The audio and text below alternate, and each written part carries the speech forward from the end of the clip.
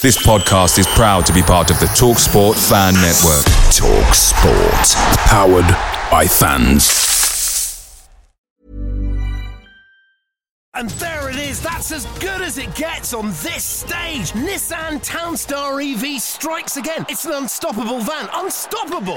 Just fantastic. You can actually see the Pro Pilot technology in action. Effortless parallel parking. It moves with all the confidence that comes with a 5-year warranty. And with a bench full of all-star van experts, there's real strength in depth here. That's all-star quality. Search Nissan Townstar EV and visit your local all-star van centre to see for yourself. Terms and conditions apply. 5 years or 100,000 miles, whichever comes first. Pro Pilot is an advanced driver assist technology. Driver's responsibility to stay alert, drive safely, and control vehicle at all times. The TalkSport Fan Network is proudly supported by McDelivery, bringing you the food you love. McDelivery brings a top-tier lineup of food right to your door. No matter the result, you'll always be winning with McDelivery. Order now on the McDonald's app and you'll get rewards points delivered too. So that ordering today means some tasty rewards for tomorrow. Only via app at participating restaurants. 18 plus. Rewards registration required. Points only on menu items. Delivery fee and terms apply. See mcdonalds.com.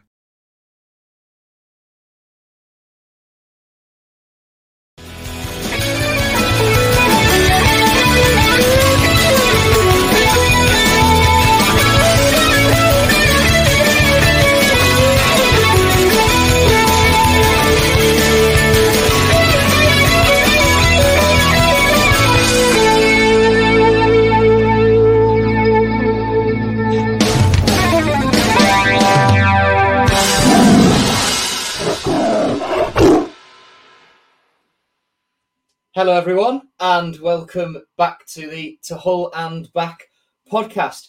It's me on hosting duties tonight and I'm joined by Will and Tom, proudly sponsored by Kingfisher Fish and Chips and Old Zoological Bar in Hull. Will, Tom, how are you doing?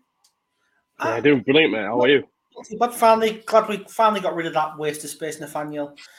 He was best thing way too much. No, not really. It's his 10th birthday, so we've let him go out. I thought it was have 9. Extra. No. He is 10. I've got to give him his credit. He's not that young. He's able to have full faction Coke now and go to bed at 9. Nathaniel will be able to have a full pack of Mawams to wash down his Sunday roast and stay up for an extra half an hour tonight. Nathaniel, if you're watching, listening, whatever, happy birthday. He's a mentalist. It's his birthday. What would he do going on here? So yeah, 1-1 draw against West Brom. What are your thoughts? Right, I thought we played well, to be fair. Like, in terms of much improved from recent performances. I felt we got at them. I felt the football was slick. We sort of mixed up as well. Was playing quite a few balls over the top, and obviously was playing quite short passes as well. I felt Ermers was brilliant again. His touch is amazing. And yeah, I thought it was like a solid performance, to be honest. Yeah, it was two very solid championship teams clashing, cancelling one another out. Probably two sides who there's a good chance both of them will be in the playoffs come the end of the season if both their forms carry on. But West Brom I thought were fantastically well drilled, knew exactly what they were doing. Their defensive positioning and shape was superb, and City did struggle at times to get through it. But there were chances for both sides, really. I mean, the woodwork was hit 3 times in total. I think the draw was probably about right overall. It's a shame that we took the lead and we didn't keep it, and we give away a sloppy goal from a set piece, which is still a bit of an issue for City. But all in all, another good performance to carry on. I think if you'd have said before this week, you'll get 4 points from West Brom and Southampton, you'd just snap your hand off for it. You'd have probably just maybe preferred it the other way around, maybe. Absolutely.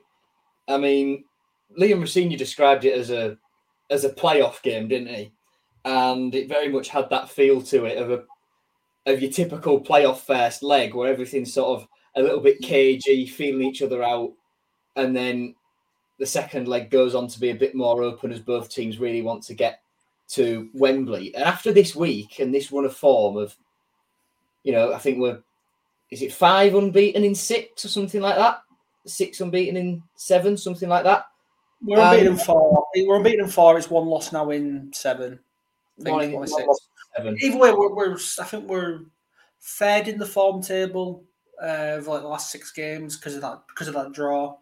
But I mean, it's a great run overall. It's just a shame that the Swansea game, probably one of the games you'd have thought would win, was probably the worst performance for a long while. It's the only blemish on that, isn't it? And I've got the table here in front of me. It's so tight.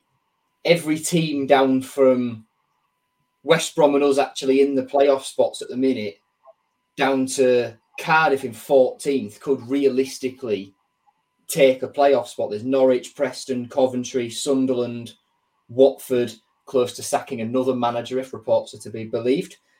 Bristol City, Middlesbrough, who have played one game less, and Cardiff, all in there, ranging between 52 and 44 points. It's tight as ever, and that's the challenge.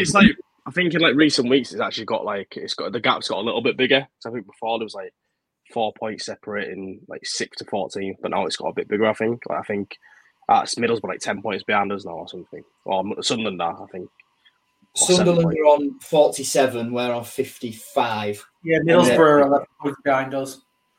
Middlesbrough are on 44, but have played one less game. If they win that game in hand, it's unlikely there'd be a 10-goal swing in goal difference in their favour over that one game. But if they win that game in hand and have that goal swing, they would jump up ahead of Sunderland into 10th. But like I say, it's unlikely that they'd have a 10-goal swing.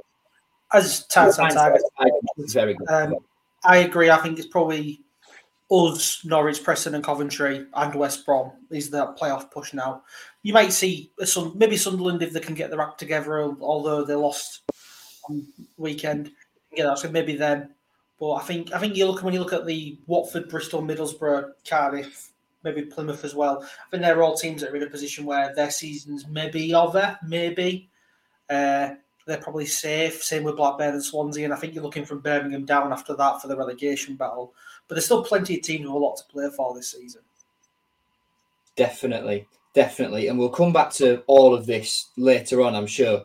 But Preston beat Coventry 3-0 on Friday night.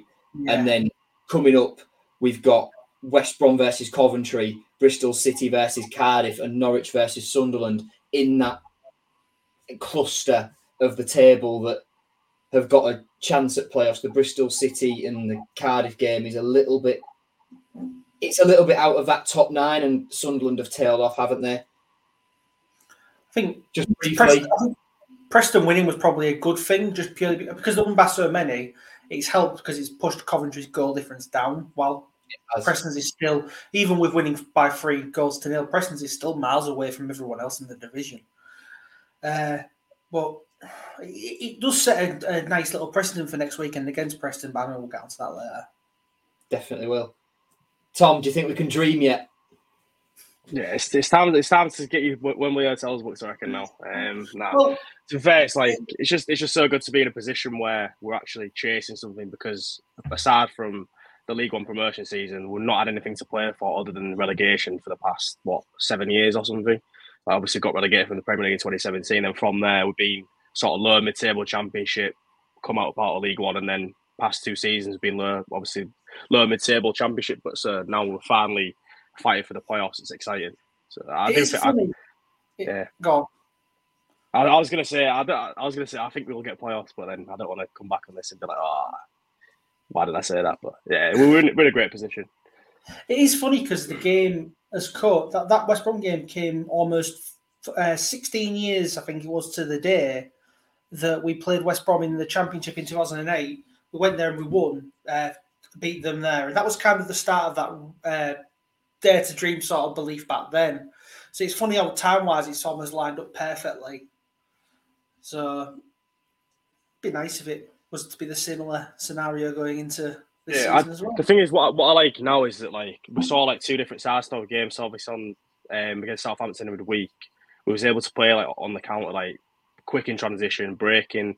Obviously, we liked it when the team came on to us for once, and we pressed them high. So because obviously give us more space. Whereas against West Brom, it was a different test because there was more obviously resilient in the shape.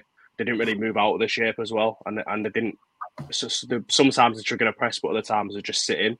So obviously they were sort of asking us to sort of break them down, and I think it was a tough challenge. I think West Brom are a team you don't like to play against because of just how organised they are. But I felt like we did well to sort of play through their midfield, and we got ourselves in like promising positions. And obviously for the first goal with a corner, and then obviously Carvalho scores that screamer. But with Carvalho, it's like I think he's finally sort of getting into the groove now in the City shirt. I know he scored against Sunderland, and I'd say he wasn't performing too well, but the past 2 games has been brilliant. And we're seeing the class that obviously saw Liverpool buy him a couple of years ago. But he's that sort of big game player where he can come up with them big game moments, and that's exactly what he did against West Brom. Yeah, definitely. It was one of those games where I know everyone will have gone into it, and I did as well. I was hoping it would be similar to the Southampton game because you're hoping we are so good attacking and pressing. But West Brom are the sort of side that are going to play that ball and let you like press them as well.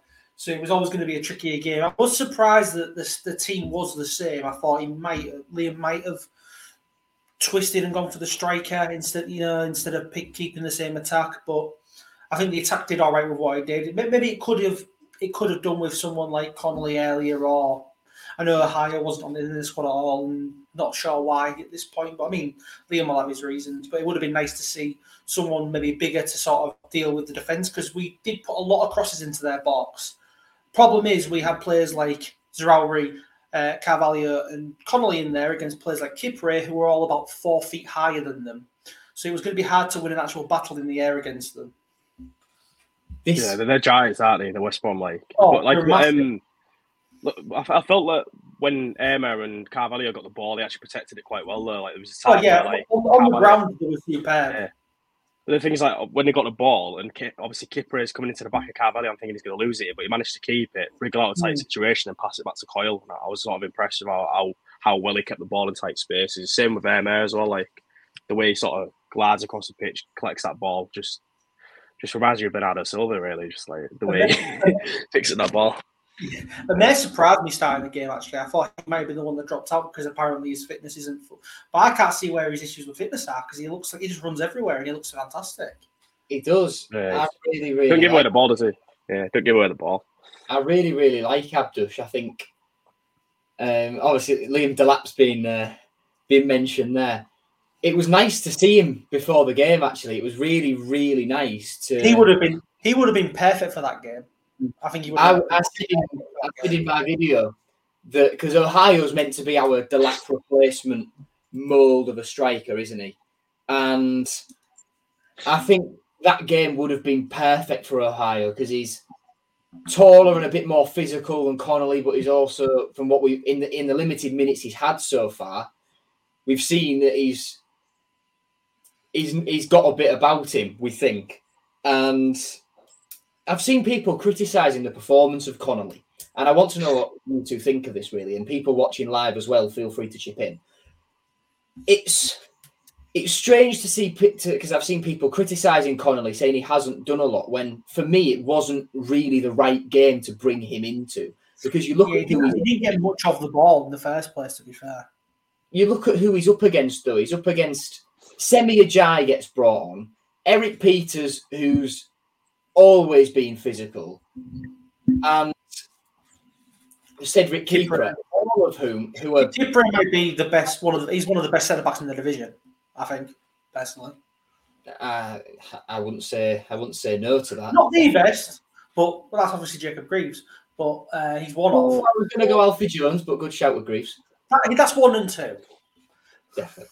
Definitely. But no, I thought it was the wrong game to bring Connolly into, because we weren't trying that ball over the top very often, which with their high line, we tried that ball, it would have been perfect for Connolly. But because we weren't trying it, it was going to be a tough game for him to come into when he's up against these such physical, really broad, tall centre halves.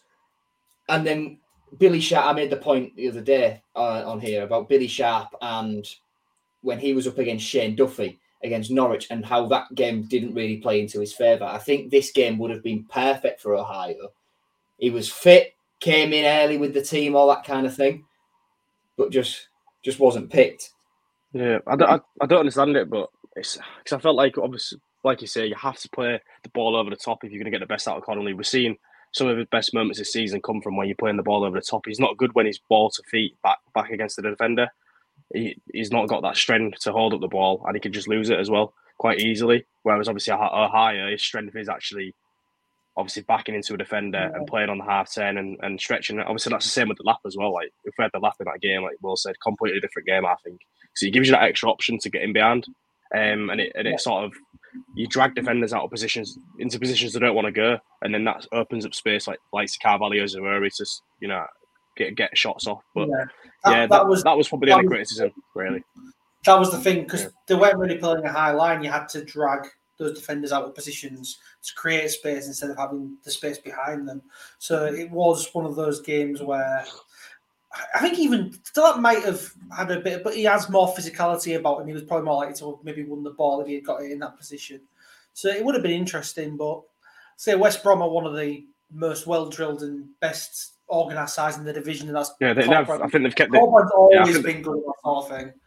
I think they've kept the club most clean sheets, so that just obviously speaks volumes of how good they are defensively. So, I thought Alex Palmer was really, really good for them in goal as well. Yeah, thought he was. Yeah, I wouldn't say I won't say his distribution was good, but his shot stopping was amazing. Yeah. Bit like Johansson at Rotherham. Yeah. Oh, he's too good for that team. He's way too good for that team. He'll stay Championship when they get relegated. He should. Some Championship club will come. If he was good with his feet, I would have died at City. A Championship in need of a goalkeeper would be stupid not to go for Victor Johansson, but I do get the feeling Matt Ingram is also going to be on the market, which is. I think a few teams will be after him. I think because Matt Ingram's always been a decent shot stopper, but it's just his distribution as well, like the others. He's not the best. There's plenty of teams in the Championship who don't play that way, and they'll be happy to have a person who's just a good shot stopper. Do you know him? So I was going to go on to Allsop. Yep. Speaking of goalkeepers, looking at their goal, and we'll come back to ours after this. Were you going to say Allsop, Tom? I was going to just go into a debate about Allsop's distribution, but we'll speak about the goal first, and then we'll go into that. Because people were livid. Oh, what? It's 41st minute. Why are you making a pass like that? Just get it up the pitch. Get it into half time. We should be happy in this stand now. And there's a comment on YouTube from Kieran. Panda should be given his chance. It's an interesting debate, and I do think we'll see Panda quite soon. I think we'll see him in the very near future, but I don't think it'll be because Allsop's not playing well, because he's probably playing at his best that he's played since he got here over the last few games overall. Yeah. Also, I mean, there's two things for the goal. There's the Allsop distribution, that kind of thing, and then there's the defending set pieces. But we'll talk about Allsop's distribution first. What do we think? It's mostly fast every now and then. Is overall distribution, or do you mean like the mistake? Like both. So I think people, because what Rossini said about Allsop when he came in, he was coming in to be this ball playing keeper that was going to sort of take us to the next level. I felt like people have had like high expectations of him and expect him to be a robot, not make any mistakes at all. But the likelihood is, obviously, when you play this sort of play out the back system where you're passing it to defenders and stuff like that, you're going to make mistakes. And I think Allsop's obviously made a few mistakes this season. But I like him as a keeper. But I think, like you say, you've got that expectation of where you expect him to be better with the ball at his feet. Whether he's sort of hit that expectation, I'm not too sure. But he's pretty. I think he's pretty good at distributing the ball, to be honest. But so when was the last time we actually conceded a goal due to him directly messing up? The last one I can remember is probably QPR away when he came out his box. December, like 2 months. Yeah, 2.5 months. So. Yeah, it's been a while since, but everyone acts like he does it every week. Yeah. Yeah. I'm not saying he's perfect, but I think he's a lot better than a lot of people give him credit for. Definitely. Yeah, I think sometimes maybe his long distribution's not good, but he's not a robot. He's not gonna get it right all the time. And to be fair, the players he's hitting the ball up to aren't exactly good at holding the ball. In terms of when you've got centre backs backing in some ways, if you're like a higher or Delap, we've seen it like he's got that in his locker where he can knock the ball over the top. We saw him try to do it a lot of times, like in the first half, Philogene. Like from goal kicks, you saw Philogene make that run from right to in, and like he was trying to find him just over the top, just to sort of give West Brom something more to think about. But that'll probably pay off eventually. It's just Goalkeepers are always in a position where their errors are more obvious because they don't have as many involvements in a game as the outfield players do. So whenever they do make a mistake, it's more obvious, and they don't have as many chances to rectify it as, say, a midfielder giving the ball away or a defender, missing a tackle. Yeah. What do you think to the goal then? Like, because it's poor defending. It's poor defending, but I don't know if you should say it. It takes a really awkward bounce. I think it's a weird one. You could do with a man on the line, but that's not really a thing that happens anymore, I suppose. So he's not normally have them on the line. I think when he's down, like going down, he's prepared for the ball to be going low to save it, and then it sort of does bounce and goes over him. So I think it's harsh to blame him. He's really high up as well. Yeah. It's a very defending overall was poor. Yeah. It does loop over him, doesn't it? And I think you can't criticise Allsop for that. Obviously, when, like you say, Will, you and Tom said it as well. You're going to make mistakes playing this way. It's just chances are you will misplace a pass at some point. It's going to happen. He got a bit lucky with the one where he gave it to Seri against Southampton, where Seri had two on his back. With hindsight, yeah, he'd have thought, I should have just lumped that long. Yeah, but he's told to put it. I think it is frustrating sometimes when you know that the pass isn't on and he still tries to play it. I think common sense should prevail and he should just play it long. But obviously, Rosenior is the one that is telling him to obviously play it out at all costs, and Rosenior is willing to take that obviously mistake on himself if like it goes wrong, like he has before. Like, he's come on and said, "Look, this is the way we're playing, and that's that." I think you've just got to trust the process, and I think so far, Allsop has been an upgrade on Ingram, and that's what we asked for, and that's what we've got. I think so. And put it this way, the process is working. Look where we were when Rosenior took over, and look at where we are now. If that's not a process bringing out results, what is? Yeah, I think some people do forget that sometimes, like where we are now. It's been massive progress in the space of a year and 2 months, year and 3 months since he's come to the club. So got to sort of look at that and just think, look, yeah, we've brought in some good players. Yeah, we've got we've probably spent top 6, if you know what I mean, past few years, top 6 budget. So we expect to be there, but it was always going to take we thought it probably would take longer than it has done, because I think a lot of people this season were expecting like top 10, top 11, but now we're actually in the playoff mix. It's like, maybe it's like over expectations for some people, but I think it's good where we are. Certainly is. Further on West Brom's goal, then we'll go back to ours. Set pieces. We scored one and we failed to defend one. I know we've touched on it already, but should we do better to deny Dino Fairlong that chance? Yeah, probably should do, to be fair. I've not really looked it back, but I think was it Philogene marking him? I'm not sure. Yeah, I don't know who's marking him. Maybe that was a mistake. Do you question why is Jayden Philogene marking Daniel Fairlong? Well, it depends who's marking who, though, because I imagine the Giants taking Kipra and Peters. Yeah, that's the thing. They've got so much. That's the thing with West Brom is, and it was thing that I think people had mentioned going into the game about West Brom's. They're good at they've got a good advantage on set pieces against us because of their height, and I think it was just an example of that paying off because the Philogene against Fairlawn, there's definitely a height disadvantage on Jayden's side. Yeah.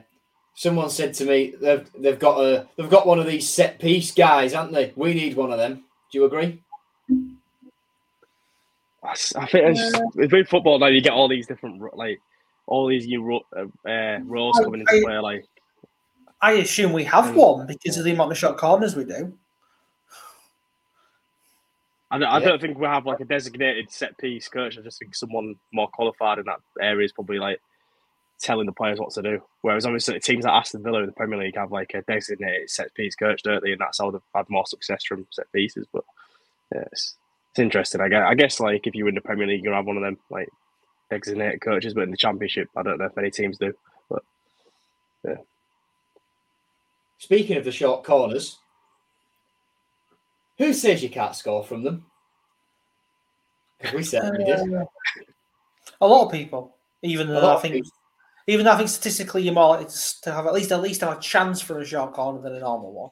But Nathaniel got his. Carvalho definitely had a chance.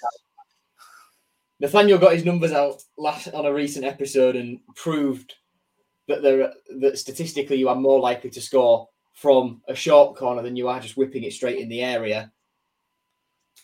That's where Carvalho's goal came from. What a strike. Which, to be fair, it did involve Carvalho himself whipping it into the area, but it went through the area and into the net. Good point. Very good point. Could Palmer have done better, Tom? Top right corner. Power you got to give credit to the. You got to give credit. Yeah. The pace on the ball just beats him for me, and at that point, you can't blame the keeper. That's my. But then when you look at the sort of players we've got, though, you expect us to shoot more, like in them positions. Like sometimes we do got an edge of the area. Zaruri, Philogene. Earlier in the game, he unleashed a proper thunderbolt up, and it was directly at Palmer. If it had been to his left or right, it might have got in. Because saw another rosette from Seri. Has he got a long shot on target this season? I don't think he's got one on target. Has he got a long shot on target? Wait, has he got one on target this season? Do you mean has he ever got a long shot on target? No. Well, I'd say the first goal he scored, but that wasn't even on target. That was going wide. That shot might have been on target, but it didn't go. It took an almighty deflection, didn't it? Yeah. I was just thinking the script is set for Seri to score a screamer, but it wants to be. Eventually, he will score. Sat in the stands, I was thinking exactly the same. As soon as the ball, when he got the ball, Seri's been on his sort of philosophy this week, hasn't he? He's been he had his welcome, didn't he, as well when before pre-match that for AFCON. And it was nice to see the whole stadium clapping him out. It was superb, and like he's been saying all week that talk about his experiences at AFCON and all this kind of thing. He's brilliant to listen to, is Mika. Any interview that's come out with him this week, I would encourage absolutely anyone. Did you see one with Matt Dean where he said that it would be the best year of his life if forced to get promoted? And that's the thing. Seri believes that it can happen. And Ian has reminded me there was a shot on target. Oh, yeah, there was. Yeah, wait, chips it, But no, so Mika's amazing that I got on chip. Mika's just my favourite quote from Mika came out after. My favourite quote from Mika came out after the match. It was when he was doing he was in the lounge after the game. This group has love. All kind of. We will go up because we have love, and love always wins. Which is just, I love that line. Someone like that. Jaden Philogene got asked about a quote by an Instagram account earlier, and it was something like, it's something along the lines of, you are you, no one is like you, and that is your strength, or something like that. His response was just, I'm assuming, yeah. He's not the greatest. He loves a quote. He loves a quote, doesn't he? He loves a quote on Instagram with Philogene. He does. His own favourite quote is, "No one is you, and that is your power." He was asked it by FC Quote, based in New York. Did they have a slow day or something? Back onto Seri. Like we've said, his welcome was great. We thought, me and Tom thought, it'd be written in the stars. for him to score a worldie, he'd get the heroes welcome, go and hug Liam Rosenior, all that good stuff. We're going up. He's just class, though, isn't he? To bring it back down to earth, he is just class, isn't he? Well, it's understated how much he offers to that midfield, I think. Well, it isn't. You only realise what you're missing when it's gone. And there's that, when we was having, I mean, we had a couple of decent results. Obviously, we've had some good results about him playing. But when he actually does play, he's just calmness on the ball. Do you know what's like mad? Like when he gets the ball on the pitch, he feels like he's got all the time in the world when he picks up that ball, like in midfield. Like it just you don't feel hurried in possession or anything. Like he can play quick, but I feel like in terms of building up from the back, building up from defence, like he's just so crucial because there's no one in that squad that can do the role he can, and that's why I missed him a lot. But I felt like West Brom set off him a bit too much, to be fair. But I think obviously that was their plan to sit him. But Sebi's got that passing range, short, long, just such a great player. Like it'll be interesting to see, obviously, once he does retire or leave the club, where he ranks among all City midfielders ever. But I think he's close to the top right now, and that's before he's only been here like a season and a half. So that's just testament to how good he is. I mean, in terms of pure ability, he will be near the top of greatest City midfielders. I mean, obviously, it's more than that comes into it, but in terms of pure technique, he's up there. Him and Huddleston are up there, and then there's the sort of game management of Ashby and knowing when to put a hard tackle in and just being a leader. There's just the pure brilliance of Barnby. We've had JJ Okocha play for us. The greatest really is probably JJ in terms of pure technique. But obviously he was a bit Well, I mean, as we suggested in the press box the other day, maybe we should offer a short-term deal to Ronaldinho. I hadn't put that in my notes to discuss, actually, but we'll chuck it in there now. Do you think Ronaldinho's coming to the Leicester game?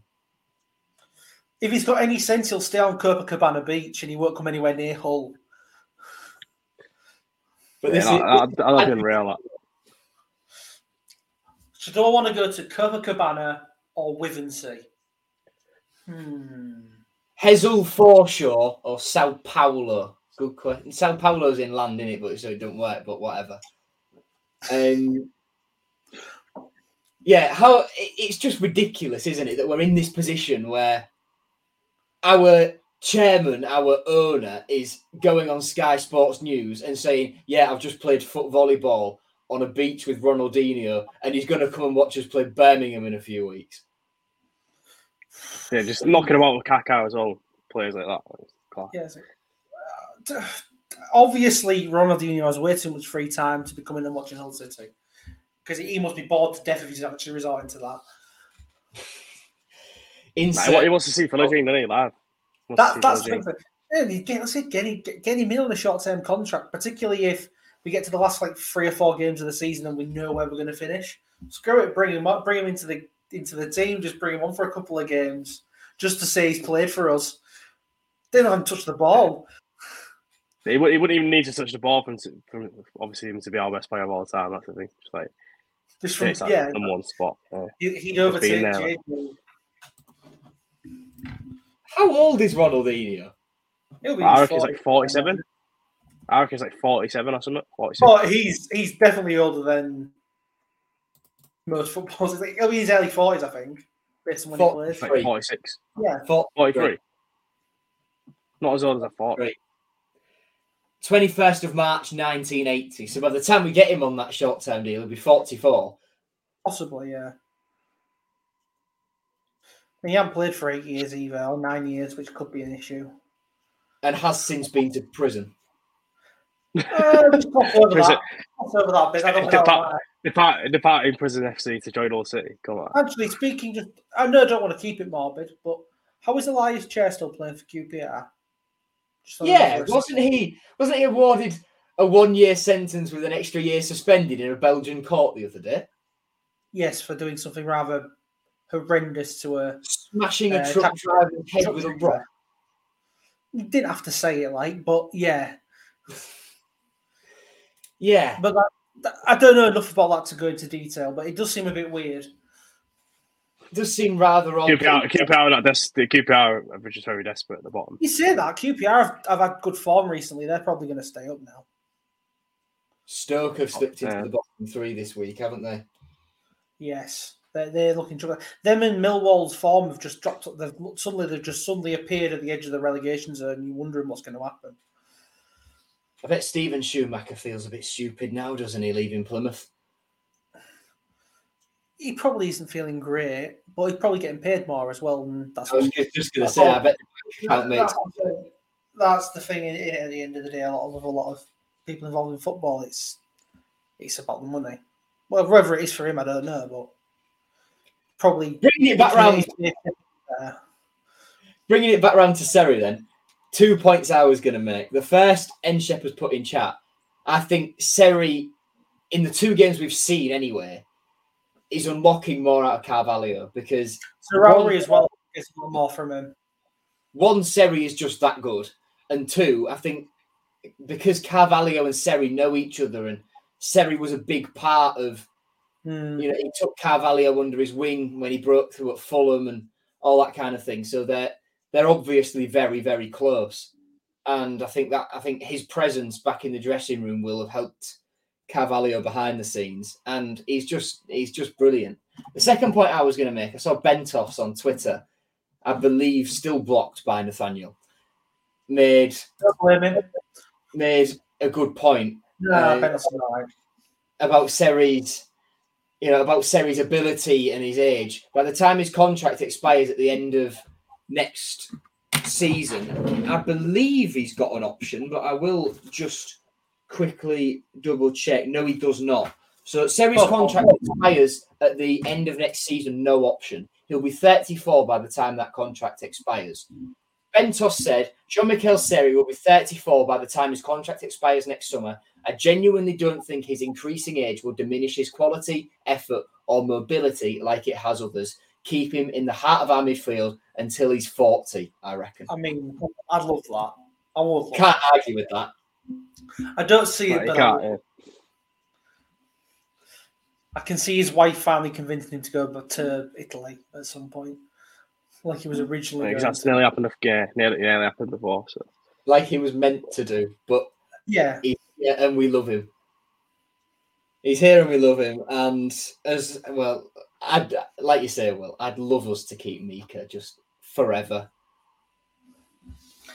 He loves it here, though, doesn't he? Like you can just tell he loves it here. But that's obviously if he takes us to the Prem, it's just like it'd be brilliant. But just for him, like Huddleston he oozed similar class in the midfield, didn't he? And his return and the manner in which he left, the first time we'd been relegated and it was just a sort of mass exodus of anyone decent who wasn't Kamil Grzycki, Michael Dawson, Alan McGregor or Abel Hernandez that summer, and David Myler. But then when Huddleston came back, it was sort of, he'd come back on trial. We named a trialist for the first time in forever. And it was this sort of homecoming, and you could tell in his first interview he was excited to be here, and it just was never quite the same.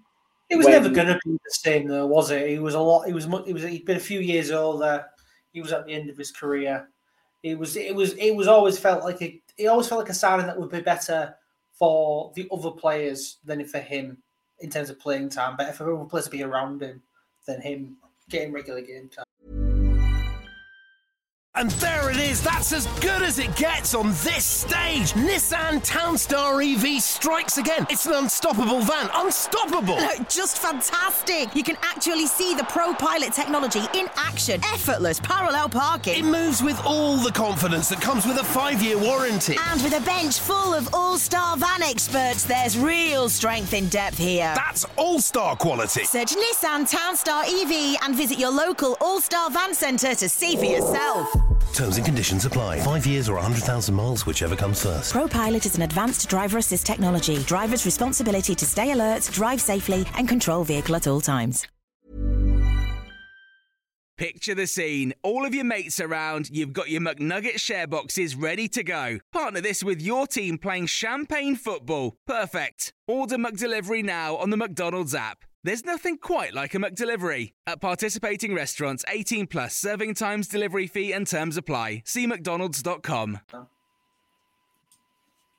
Then the circumstances in which he left as well were really, really frustrating. How Shota said that he wouldn't be getting a new contract. Huddleston didn't like that. And the fact he knew of it was seeing a tweet from Hull City Stats or Hull Transfers or whoever it was on Twitter. And that was the way he found out. That was a really, really cruel way for it to end. So not good, that. After the game, like waiting about afterwards and whatever, I'd gone, but a couple of minutes after I'd gone, Huddleston came out and people were asking him, Tom, the manager said that you're not going to be here next year. Is that true? And if it is, thank you for your last year or whatever. And he says that's the first I've heard of it. So I think I don't want that sort of thing to happen with Seri. Where I feel like that was an issue that came up under the Shota regime that I'm assuming, I would hope that the club has learned from. Yeah, I want us to know that it's going to be his last, so we can give him the send off that a player of his quality befits. If you get what I'm trying to say. Look, what he's 32 now, isn't he? He's 32 now. I think so. He's 32. Yeah, so hopefully got a good at least another 3 years. If he decides to stay on when his contract runs out, but hopefully at least three more years of it. I just hope he doesn't have a serious injury because that could finish him, which would be horrendous. I think throughout his career, I think he's been lucky with injuries anyway. So don't say that. This is getting clipped, isn't it? Oh God. Another individual performance I want to talk about is Jacob Greaves. He's so good, isn't he? He's another one who I just don't want to lose. Yeah, he's just everything. He's complete, isn't he? He's complete. He's just a complete centre back. Can do everything. He'll play for England one day. His positional awareness is just brilliant. He's great with the ball at his feet. Great in the air. Just like what more do you want from a centre back? And obviously alongside Jones as well. You know? Yeah. He'll have to leave City, to play for England because as we know, if you play for Hull City, that's not happening. Unfortunately. Under 21s, yeah, but not the main team, not a chance. Yeah, to be fair, usually when it's under 21s, they have to be on loan from a different club. I think obviously Keane Lewis Potter played for under 21s when he was with us, but Greaves is on the standby list, but he never got in. Yeah, but with Greaves, it's like obviously there's going to be there'll be a lot of talk in the summer about him leaving, and where would you value him at? Value him at 20 mil? Maybe a bit more. No, I'm not letting him go for that little. After what happened with Maguire, not a chance in hell. Yeah, literally 2 years later, he's going for 80 mil. I think 25. We did get a bit of that, to be fair, but even so, can't have that happen again. Well, did we get a bit of that, or did Ehab get a bit of that? Yeah, that's the thing as well. It wasn't. We technically got a bit of it, but it probably went straight into Ehab's back pocket. But that's an era gone by, and that's the thing. But when you look at how much players go into from the Championship to the Premier League, like Adam Wharton, how much did he just go for from Blackburn to Palace? 20 mil. Yeah. 19 years old. I would Greaves to go way more than that at the moment. He may not be aware. The thing is, what raises his value is the fact he's English and a left-footed centre back. English, left-footed centre back. 23 years old as well, so he's not even close to his prime years. Put on that lad is going to be insane. And the point about players who we could sell for more, I had a problem when we let Bowen leave because he had, I think, as many or more goal contributions as Said Benrahma. Bowen went for no more than 18. Benrahma went for 33. The January Bowen went, he was like the third highest scorer in the division, I think, at the time he actually left. And I think he finished in the third highest goal scorer in the division or something like that. And He's got like 15 goals, hasn't he? Yeah, got 15 goals in the first half. I think we should have got more money for Bowen, shouldn't we? Just 20. I thought it was like 24 mil with add-ons or something. Like 24 mil or 22. Under the Allen regime, there was way too many players who went for way too little. The worst one is still going to always be Andy Robertson, but there's plenty of examples other than him. 10 mil. Well, technically, Kevin Stewart and 2 million. Yeah. The thing is, like, you look at Southampton as well, like it's a team that came down from the Prem. They've like got 150 million for like 5 players or something, 6 players. In the summer. Yeah, and then there was like I'm trying to think of some of the ones as well. It's Teller as well, and so obviously that shows as a championship club you can get big fees for players, but it's like obviously when we had the Allams, it's like really Liverpool still owe us. They should just give us Carvalho and Morton, really.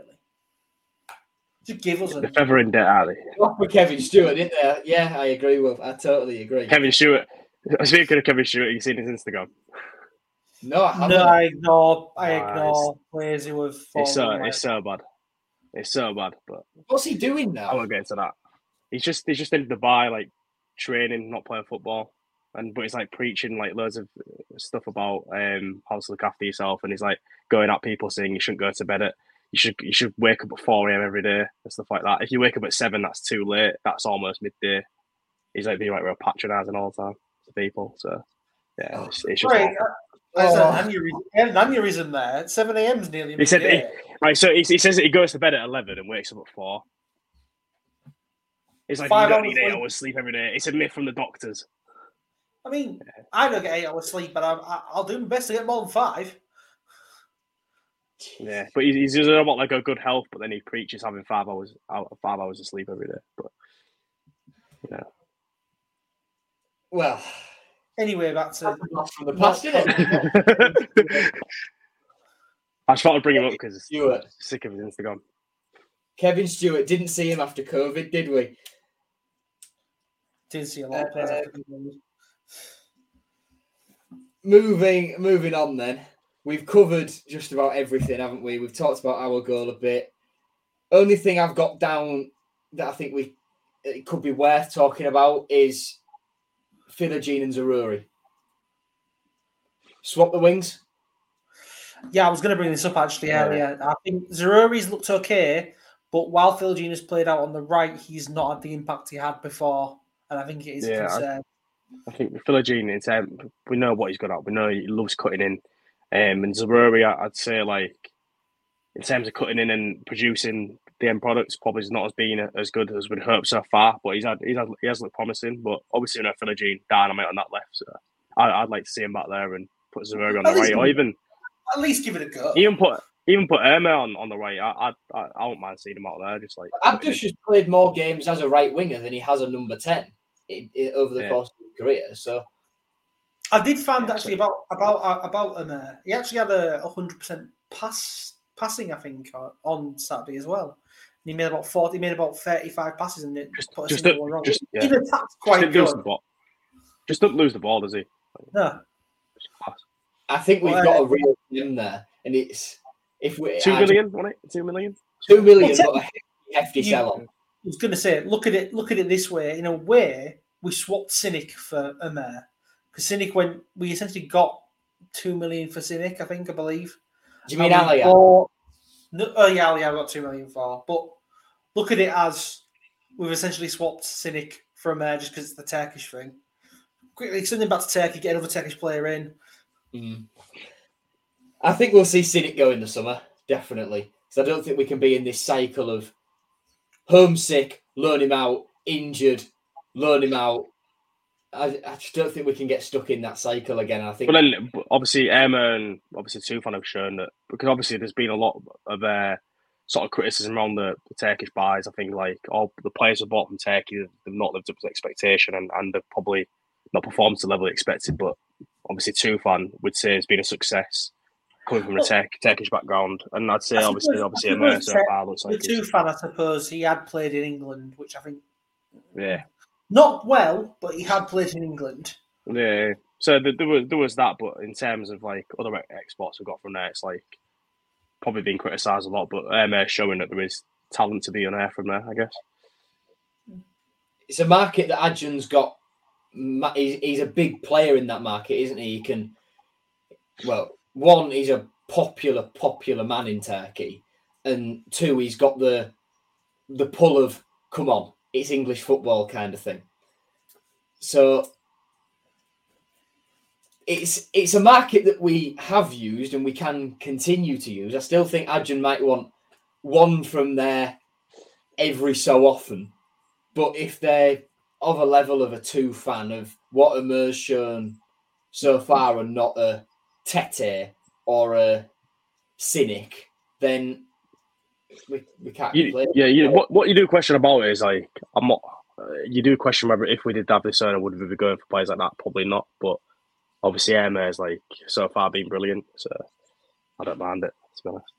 I think had Rossini been our manager straight away, or had we kept McCann, we might have gone for Oscar, but I think the likelihood of us going for Tete and players having that Georgian winger from Hatayspor, whatever his name was, having him as on our list of targets, I don't think that would ever have happened. Was it Georgios Mikatadze or something? No, that was a striker, wasn't it? There was another one. He was a winger. What was his name? I'm gonna have to Google it. I'm gonna have to Google it. It began with an S. That's it. Saba Lobhanidze from Hatayspor, we were linked with. He currently plays for Atlanta United at the age of 29. I mean, there's only one Georgian winger, I'll be honest, I want, and it's Kvaratskhelia at Napoli. Yeah, he'd be all right, wouldn't he? And Shota had that link, but that's an. We've been quite reminiscent on this episode, haven't we? Yeah, we've gone into Huddleston. Yeah, I don't want to think about the Shota era, though, to be quite honest. In some cases, it's nice nostalgia. In other cases, it's PTSD. Moving on. Short answer to that, Ian. Do I think we'll ever see Uriel Theli? No. Someone made a good question. I can't remember who it was. But said, I'm starting to get the feeling that Shelley is just an AI-generated human. His contract's up. A thing about him. His contract's up at the end of next season. We'll never see him. He hasn't got an option. We could bring him in as like a player who wouldn't qualify for a work permit kind of thing if we really wanted to. He's not a Liam thing. He's not a Liam guy. He's someone who was. He's a Rossini player. Liam said when he was asked about us signing and stuff like that, he says we're not. Well, I don't know anything about him. It's the club. Which doesn't, because he had nothing to do with it. What's the point in having a club project if you're going to give him a 2.5-year deal? He's never going to come to the training ground, and he's just probably going to leave on a free. What's the point? I initially assume if it had been under Shota, he probably would have come in this season if they could have got it. Anyway, to sum up West Brom, to round it off, good point. 1 point gained, 2 points dropped. For me, it's 1 gained. Yeah, good performance. 2 good teams. Yeah. Can't really complain about it really overall. I think it goes off like what I've obviously won the 3 games prior. Had the form been 2 losses and a draw, or just like maybe a win and 2 losses, then we probably would have been like, oh, we really need 3 points here. But the fact we're in a position where we can afford to get a point and be still in the top 6, it's a good point for me. And considering West Brom are obviously one of the best teams in the division for me, so yeah, I'm happy with it. Yeah, certainly. I think you summed it up perfectly in our group chat, Will. It was a case of 2 very, very good championship teams cancelling each other out. And yes, pretty much. That's the perfect note to leave it on. Looking ahead to Preston then, 1 change was made from the winning lineup at Southampton to the West Brom game. That was Slater out and Morton in. What changes, if any, would you make? Tom, we'll start with you. Put you on the spot. So in terms of defence, obviously defence and goalkeeper stay the same for me. Obviously, midfield, obviously Seri and Morton, that stays the same. But obviously with the attack, it's like I'd love to see Ohio. I'm not gonna lie, I would love to see him come in, but he's not gonna be making the squad. So I'd probably keep it the same, to be honest. But if I could, then I'd love to see Ohio getting a start. But yeah, I think it was interesting in that the one change that was made for the game was Slater out for Morton, because Slater was superb, I thought, against Southampton. Very surprising to see him dropped in that game. And I felt the way Morton was playing against West Brom, he was very far forward quite a lot. I was surprised how far forward he would go at times, which always felt like something that Slater was always really good at doing, and Morton was never that sort of player a lot of the time this season. So I'd maybe be tempted to just make that one change again and bring Slater back in for Morton. Though when Slater did come on later on, he didn't have the greatest time. He looked quite cold on the pitch, and he obviously gave away the ball quite badly when Reed should have scored and hit the post, and then Weimann had his shot saved. But I'd be the only change, because I don't see why I would change any of that attack, especially going away from home. Preston will be the side that will be forced to be the impetus, and will want to. I imagine City will try and play like they did against Southampton with the pressing game. And I think with the front four as it was, that was perfect. I think though I'd maybe bring Ohio onto the bench. I'm not sure. I think I'd bring him in just to add that different element up front. I'd bring Ohio onto the bench in place of, crucify me, Billy Sharp. A lot of people probably won't crucify you for that, to be fair. There's a lot of people who don't like him, and there's a lot of people who do. One of my mates, not that he's listening to this, he'll definitely crucify me if he is. Also, on the off chance, Josh, that you are unlucky, mate. So, yeah, I'd be... See, if a striker's going to come in, out of the lot of them, I'd drop Zaroury and move Abdushamir wide. And then put Philogene left, yeah. Carvalho behind. Yeah, that's the only one I'd maybe make attacking-wise. I think it's... I said it when in my video when Tufan and Slater came on. It's incredibly harsh on both of them that they're not starting the games, because Ozan has been he's come on leaps and bounds this season, and Slater against Southampton was phenomenal. So it's such a big. Obviously, saw against Rotherham how much of an impact he made. He was obviously pressing for the goal. Philogene's obviously Roberta, like that was all for him really pressing and forcing the opposition to mistake. He's like got so much fitter under Messina. Like in terms of his pressing, like he doesn't look tired. He's probably lost a bit of weight as well. Like he just looks so much better. Probably the best he's been. Liam said Ozan initially when Rossini came in was really quite miffed at having to do the extra running and put the graft in, but he sees why now, and he feels great for it. And like I say, it's incredibly harsh on him that he's not starting games. Looking at Preston, then 4 wins in 5, 3 points behind us in 8th place. But like Will said, their goal difference is appalling. -5 is the lowest in the top half of the table. Quite a bit as well. The next worst in the top half is Watford's at positive. No, sorry, it's Bristol City 0, then Watford +3. They're a good way away at the moment. It's almost it's an extra sort of tap. It's almost like a point, yeah. And that's going to hinder them as we come towards season's end, even if they do go on a really, really good run of form. Should we just get straight into it then with predictions? Yeah, go on then. Yeah. Will, I'm going to give you time to think about yours, because you always give it a good amount of thought. So, I've got the time, because it's a shame we don't have Nathaniel's joint 11. I imagine it would have been. Yeah. Should we it would have come been some horrendous eldritch horror of an 11. But it is an interesting game because it's a good marker as well. Should we win it, because it essentially will create such a gap between us and Preston as well that you'd think, well, that probably rules Preston out from overtaking us if we win it. So that probably rules out maybe one team there straight away, in theory. We have had a decent record against Preston as well. Yeah.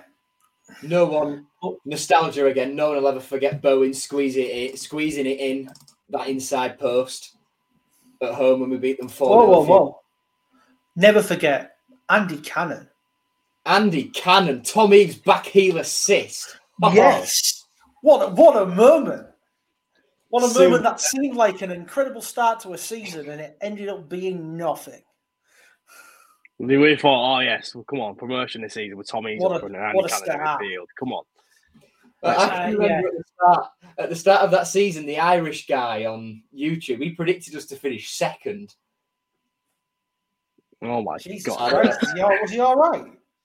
No, he's not, is the answer. His predictions are always... I don't think I've ever predicted us to finish in the top two since 2017 to 18. When we came down, I've never trusted the Irish guy because of his complete distaste for Paul McShane. So, yeah, I love Paul McShane. He put something out today, a roast of every professional, of like every football club in the top 4 divisions, and something about us was like a welcome to Hull sign. It should say welcome to hell. So that is such an appallingly crap joke. Because no one has ever thought of that one before. Don't worry, every team had a joke that bad. But yeah, anyway, my predicted lineup. I think we'll go for Di Cornell in goal. We'll stick Emil Rees at right back. They've got former Tigers Robbie Brady and Will Keane, haven't they? Scored his first goal in 3 years, was it, the other day? Robbie Brady, a lovely effort. Yeah, it was a really good strike, wasn't it? Former Hull City target as well under Grant McCann, Ali McCann in their midfield. I mean, Will Keane will probably have a field day because he was never any good for us, so he'll definitely score for them. You'd have to put him up front, I think, in the combined 11, Will Keane. Oh, yeah, definitely above Philogene. Put him in above Philogene. Anyway, my prediction, I've thought about it long and hard, really weighed down the positives and negatives, and I still think it will be 3-0 to Hull City. Marvellous, Will. Thank you for that. Goal scorers or not? Zerari, he'll finally smash one of those long-range efforts in. Amer, I'm going to predict Amer now, I think, every game until he does it, because I want to see him do it. And Giles, just making a run forward, doing a little 1-2 with someone and just... Like Andy Robertson's goal in the playoffs against Derby, which breakaway at the end. That went down as an own goal, didn't it? No. Was it? You're thinking of Onabargios. Yes, I am thinking of Onabargios. Tom, what are you thinking? I'm going to go Preston 1, Hull City 3. Okay, I'm a fan of that. Our 3. Are you going to go Zaruri, Amur and Giles or something a bit different? I'm going to go with... I'll go Philogene. I'll go Amur as well. I'll go... Let's go Louis Coyle. Get him on the score sheet. Come on. Oh, that'd be nice. Louis Coyle. You got to say a fullback. Alberto, we sort of had a discussion about this earlier on, didn't we? And we all sort of said if we play the way we did against Southampton, if that's how we intend to play, keep it relatively as it is. But I do think the oh yes, Ian, we'll come to that. I just got really excited at Will showing me a comment from Ian on Facebook. Back to Alberto's comment. Some game, like the West Brom game, we all were in agreement that it was crying out for Ohio, but he was sat behind the dugout with his tracksuit on. So different games need different things. Let's just say that. The Southampton game was executed to perfection. West Brom game could have turned out differently for me if we had Ohio to bring on rather than Sharp or Connolly. Evesy would have made a difference. But Tom Eaves? Oh, of course Tom Eaves would have made a difference. The man, the myth, the legend. Finally scored again. I've been waiting ages to use that picture. It's been a long time since that picture's appeared on here. For audio listeners, Will has just... Christ has risen. Has just put on the screen a picture of Tom Eaves photoshopped onto Jesus, which what do you is Photoshop? That's a real painting. which is I don't think I've used that. I don't think I've used that since the game where Adjun took over. that's Blackburn. He did score in that 2-0 win over Blackburn. George did one as well. There's another one which I've got saved in my camera roll, which is. The thing is, I don't think other clubs realise he was how much of a cult hero he was at Hull City, because when you speak to Rotherham fans, or they think he's crap and they don't like him at all. Whereas with us, I will say, I remember the Rotherham when we played Rotherham at our place earlier in the season. I remember we were 3-0 up, we were already well ahead, and a part of me almost wanted Eves to come, because Eves came on. I was like, I really hope he scores, because I think if he scores, he might be the only player who has all four stands cheering. I know. Yeah. I adored Tom Eaves. He's such a legend. Like as a bloke, himself. He's so nice, and he was, like you say, Tom, just a cult hero. And I would have celebrated if he scored. And he said after the game, he did me a little video message, which I was buzzing with at the time and still am. He said to one of my mates waiting for him after the game, he said, because we were chanting Evesy give us a wave, when I say we collectively, the North stand was, and he said, had we not been 4-1 down, I'd have done it. Yeah, that was it. But anyway, back to Preston. Although I could talk about Tom Eaves all day, I think we'll win 2-1 again. It'll be a late Preston consolation, I think, to make it a little bit nervous like the Southampton one was. Goals from Alfie Jones and, you know what, I'll join in the fun, Abdou Shamir as well. Anything else? The way he's playing. Anything else wanted to discuss on this one? Well, might as well briefly mention this comment. Rumours. I have heard these rumours elsewhere, but the idea is apparently no Ohio's had a fallout with Rosenior. I mean, we don't know. So it's impossible to know anything until... I do find it interesting that he's always saying it's just a selection reason for not picking him, which it may be true, but it feels very sudden from selecting him to not selecting him. But he's not going to come out and say the actual truth, is he? He's got to say we won't, even if that is true, we won't find out until well in the near future. I think obviously Ohio's probably frustrated knowing that he's coming on loan and he's a youngster and he probably expects to be playing, and maybe he's not putting the work in, but who knows? I don't want to assume that something bad's happening at the club at every possible opportunity. When it's just when there's a good thing going as well. Yeah, I mean, it is a weird one with Ohio, isn't it, coming on loan. But if he's out of the picture now, imagine what he's going to be when Liam Delap's back fit.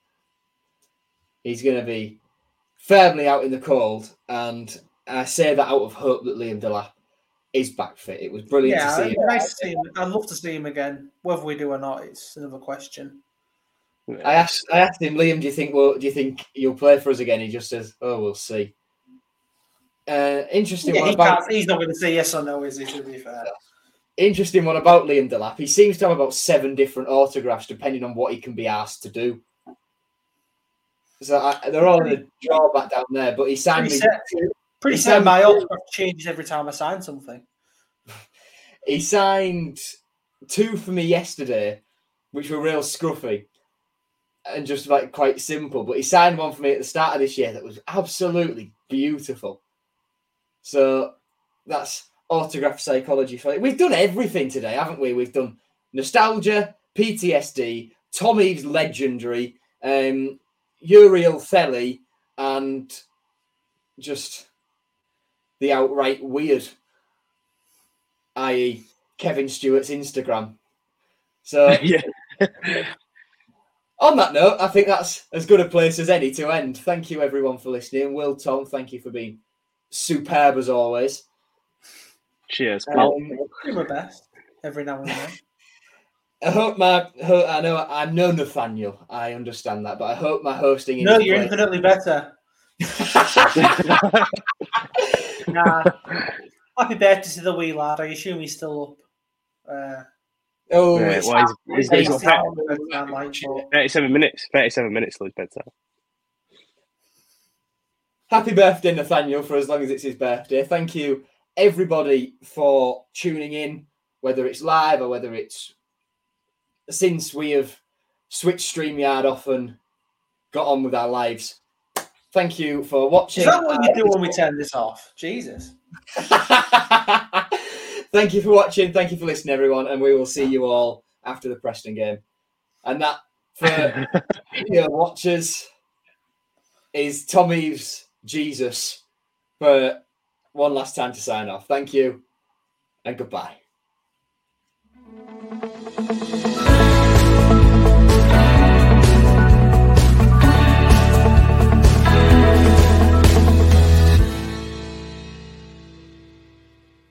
Away days are great, but there's nothing quite like playing at home. The same goes for McDonald's. Maximise your home ground advantage with McDelivery. Order now on the McDonald's app. At participating restaurants, 18 plus serving times, delivery fee and terms apply. See mcdonalds.com.